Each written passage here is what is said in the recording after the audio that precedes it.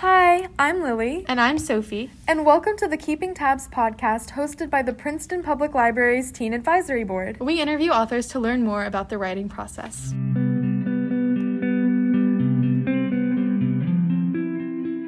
For today's episode, I am thrilled to introduce Jessica Rubinkowski, the author of The Bright and the Pale, as well as the sequel Wrath and Mercy, newly released this past March. It's so lovely to reconnect with you. Thank you so much for coming. Yes, and thank you so much for having me. I remember this being my initial question for you over a year ago when I first read the arc of The Bright and the Pale, and I'm curious if your answer is still the same. I really loved how you messed with the idea of what's good and what's evil and everything in between.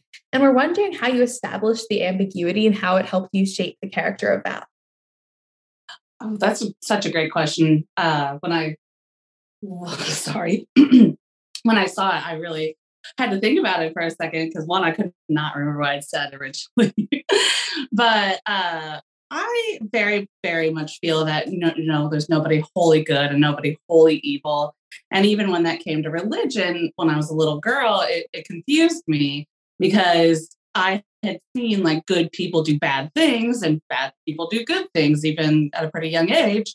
So I was confused, how those two things could exist together. So when I sat down to write a book, that's what I wanted to portray. I mean, Val's choices are what mine would be if I were in that world, just because I'm, a passionate, loyal person. And that is how I created Val to be. And I just thought it was really important to honestly think how it would play out if a teenage girl was given these decisions.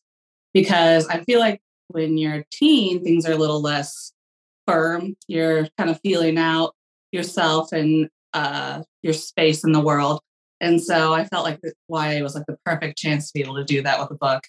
So I just kind of sat down and thought about how I'd make decisions with my heart instead of my head, honestly.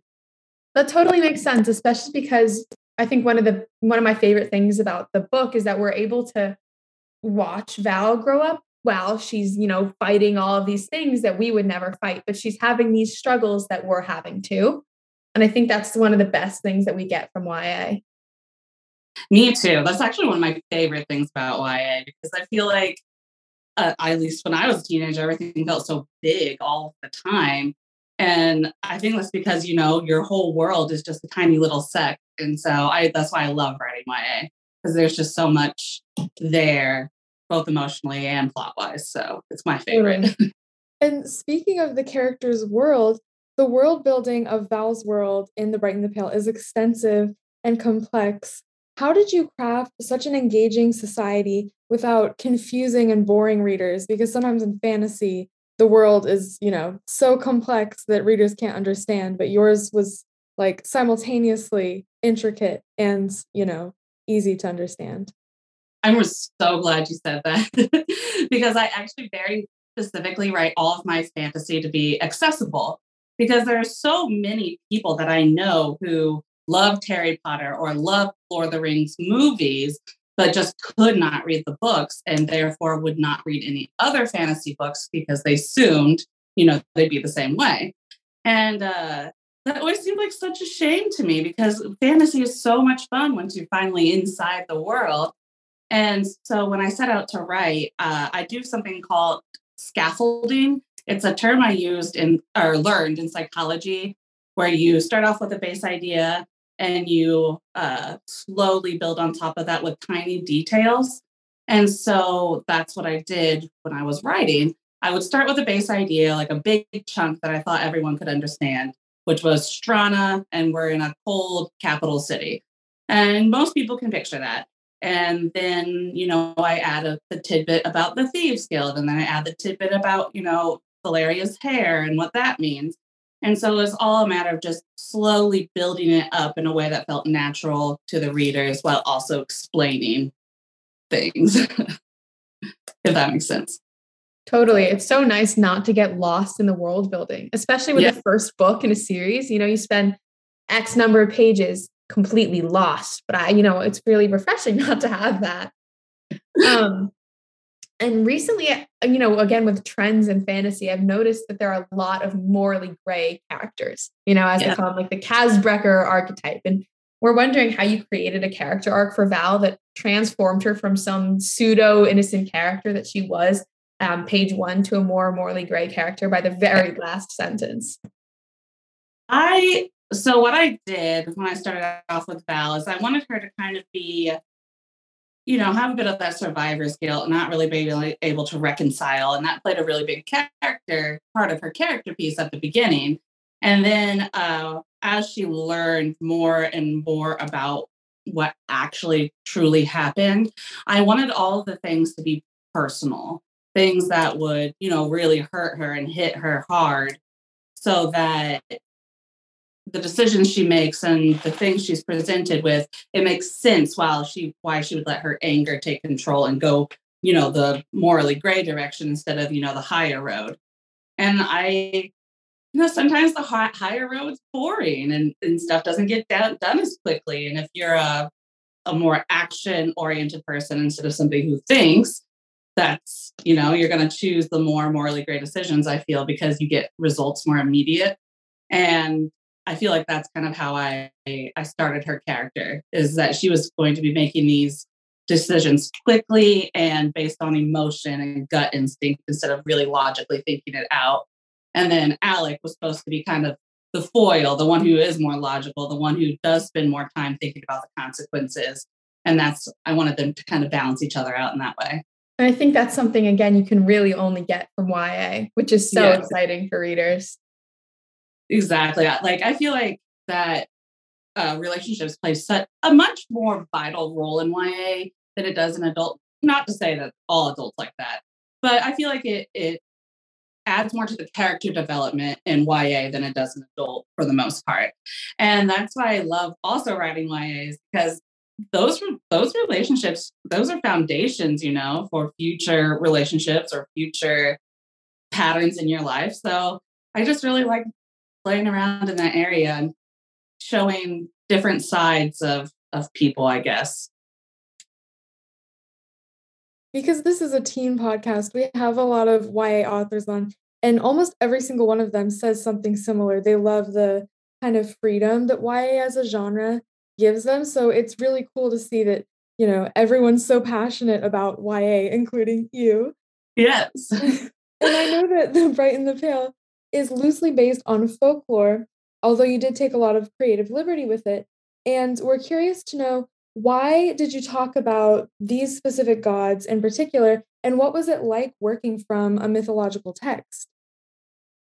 So the reason I really chose this is because folklore has always been my bread and butter. I think that's really how I got into even storytelling and everything, starting with, you know, like Snow White and the Seven Dwarfs. I very specifically remember watching that movie with my dad, and then my dad telling me, you know, the kind of sanitized version of the I think it was Brothers Grimm, but the older fable. And I just thought it was so cool how so much had changed and how they had changed it. And I just became obsessed with old stories and myths from then on out. But, you know, you see a lot of Greek, you see a lot of Roman, and then even there's starting to be a little more Norse. And so I wanted to use something else, something fresh that hadn't really been seen. And my husband's family's from Poland.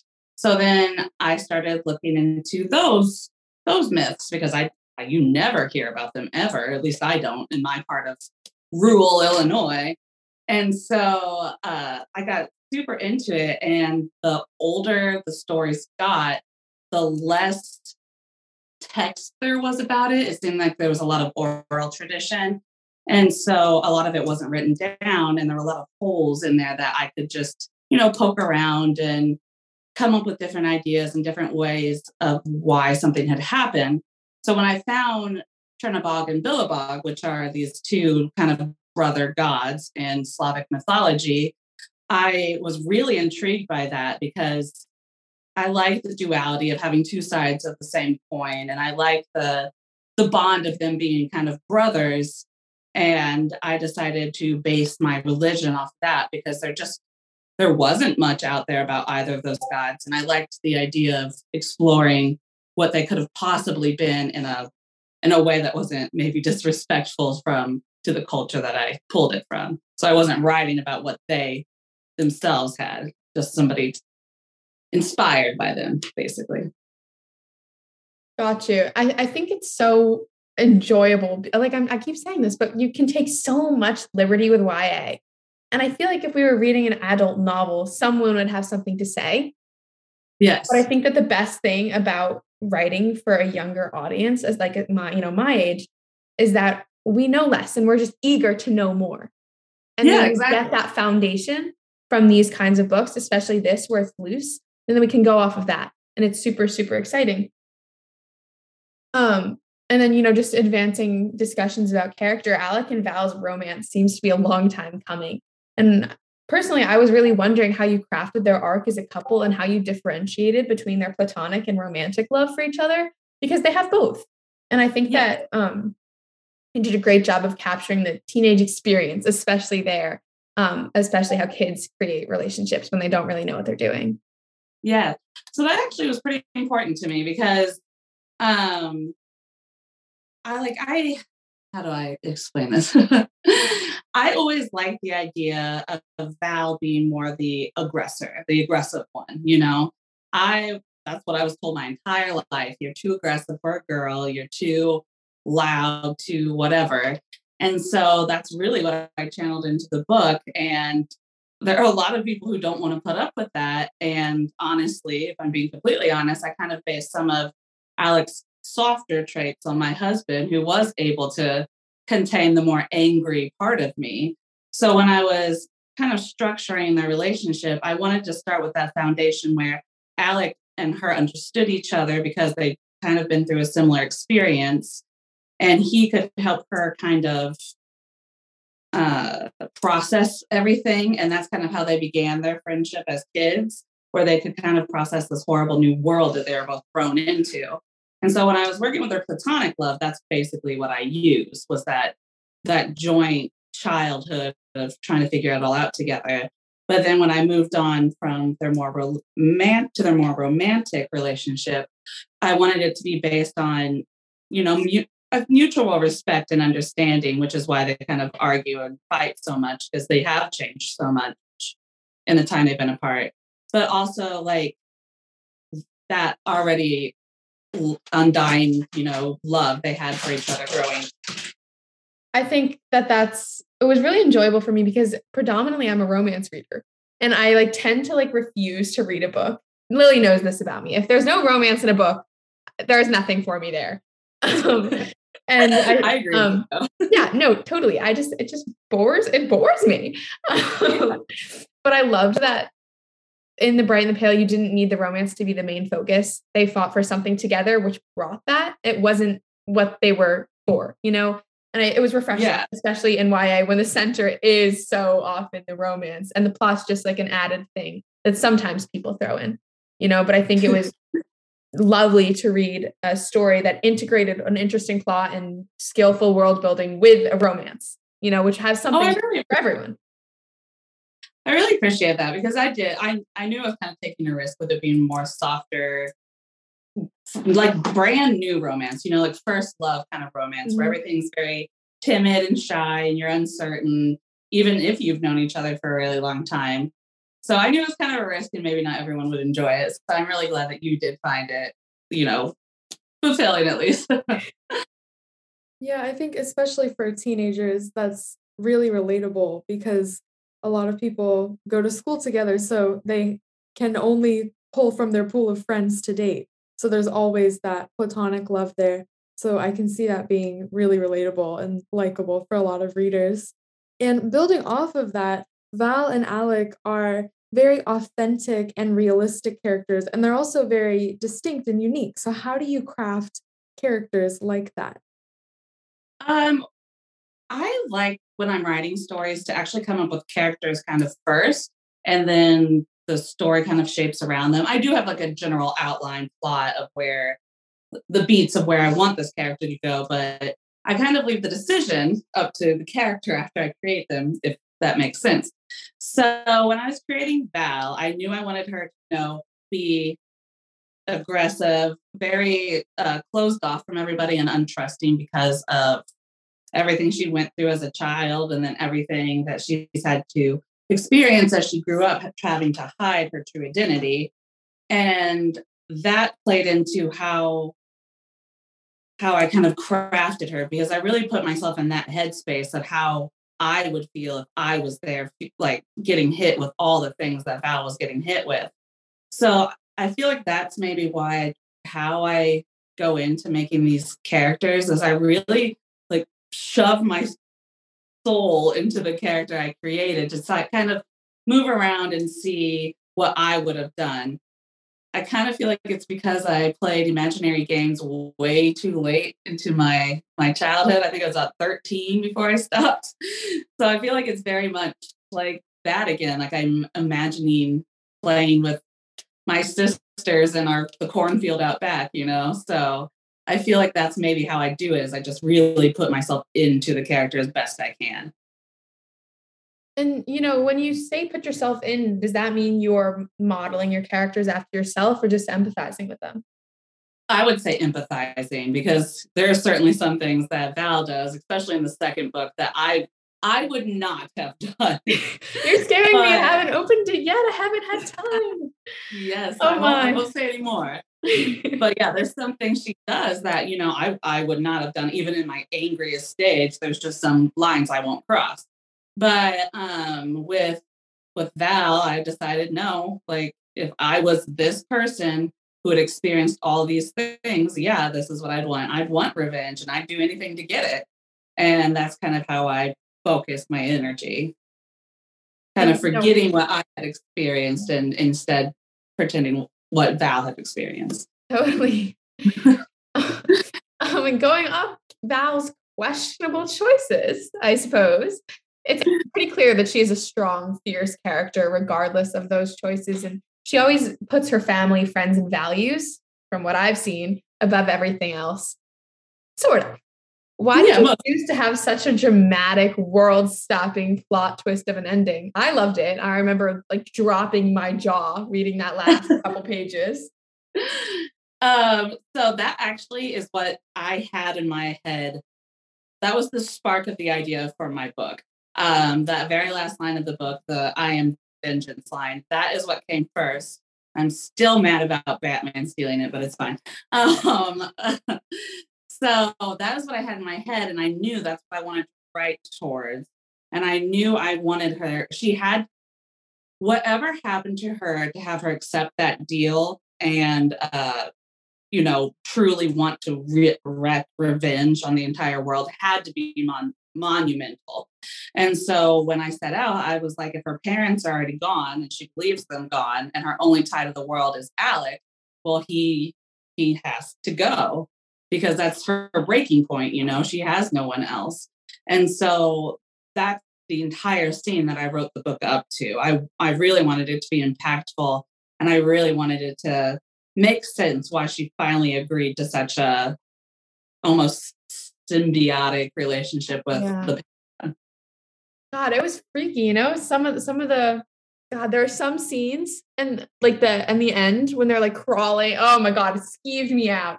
Like I was talking to Lily, who's a huge like horror paranormal fan, about how like when I read this kind of stuff, I'm never expecting it. And I don't do like the jump scare horror, but I do love like oh, that's unsettling. Why are you doing that? That choice kind of horror. So it was super fun for me to understand. Oh, I love writing that, because horror movies especially are my bread and butter. I love them. That's my go-to movie. And I feel like a little bit of that always leaks into my writing one way or another. My agent keeps saying, just, commit, write a whole horror story. You're really good at it. But I haven't yet. You totally should. I would read it. I don't read horror, but I'd read your horror story. Thank you. I have an idea brewing. I like it. Kind of like The Witch, but different. But we'll see if it gets there. That's very exciting. Which was your favorite character to write, and why? And who was the most interesting to you? Like, is there a difference between your favorite character and the most interesting one? Or are they the same? Oh, that's a really good question. I think my favorite character is actually Chenhua. I love her so much. I feel like she's such a strong character and doing everything within the book. And she kind of more comes into her own in Wrath and Mercy, I think. And I just love her as a person. I want the best for her. She's definitely my favorite character. I guess the most interesting character to actually write was probably Seraphima, because what I did with her originally is not what ended up happening in the final draft of the book.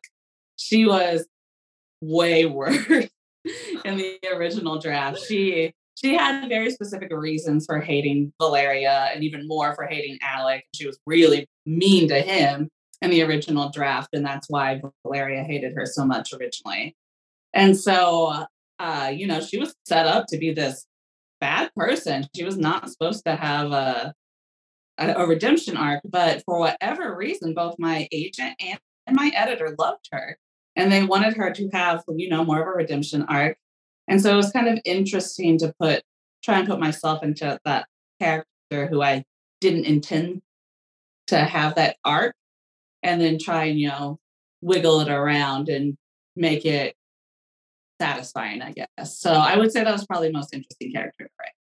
Do you wish that your editor and your agent hadn't made those decisions, or are you happy with the way her character turned out? The only thing I wish, I'm actually very happy about how her character ended up turning out, especially in Wrath and Mercy. I ended up being very grateful she was in Wrath and Mercy. And I was like, woo, because she died originally in the first yeah, I really did her dirty. And so the only thing I wish is that I could have put a more firm foundation of why her and Val didn't get along at the beginning of The Bright and the Pale, because I feel like in the transformation of her character, I lost that and it didn't make sense, and it just seemed really catty for no reason. So that's probably my only regret. I wish I would have caught that. But other than that, no, I'm happy she's in there. Perfect. And I think, speaking of Wrath and Mercy, it just came out Yes. a couple weeks ago. I'm super excited. I have not had time to read a book, let alone the one I've been waiting for a year and a half. But what can you tell us? What was was your writing process different for this book than it was for your debut? And how do you go about avoiding, the sequel slump that so many authors are afflicted by? See, I think after experiencing writing my sequels, that a lot of the reasons authors have issues writing the sequel, and in talking to other author friends, I feel like this is pretty true, is because they're not used to drafting on a deadline. It is pretty stressful. You have to get an entire book done by this time when you had maybe a year or 2 years to write your debut. But I absolutely love the pressure of a deadline. I thrive when that happens. So I actually found it almost easier to write Wrath and Mercy once all of the big changes, because like I said, Bright and the Pale changed quite a bit.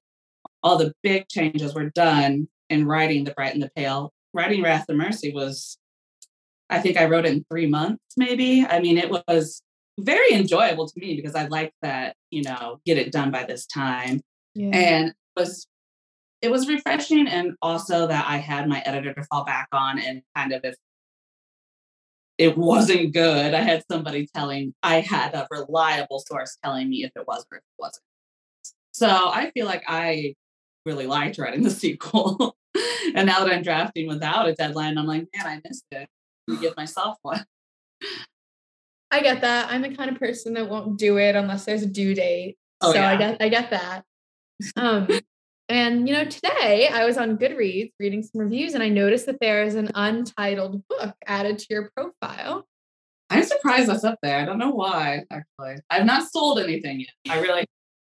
But my newest book I'm editing it to go on submission right now. Ooh. So soon, hopefully. Exciting. I wonder how that got up there then. I don't know. I have talked about it, so maybe people assumed. But yeah, no. Goodreads is very good at revealing the secrets of a lot of authors. I love it. I get so much information from my Goodreads. Great. that's all we have for you today. Oh, okay. That was fun. Thank you so much for joining us. This was wonderful. Yes, I love this. So fun.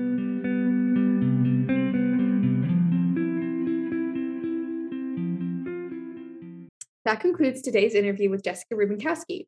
It was so amazing to hear her talk about building dynamic characters and what it's like to work with difficult character relationships. I loved hearing about the writing process and how it differs book to book. I can't wait to crack open Wrath and Mercy, hopefully curing the anxiety that the cliffhanger at the end of The Bright and the Pale left me.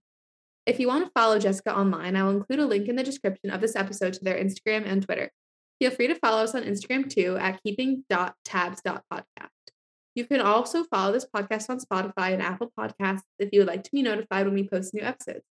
Thank you so much for listening, and thank you to Gavin from Tab for editing today's episode. We'll see you another episode soon.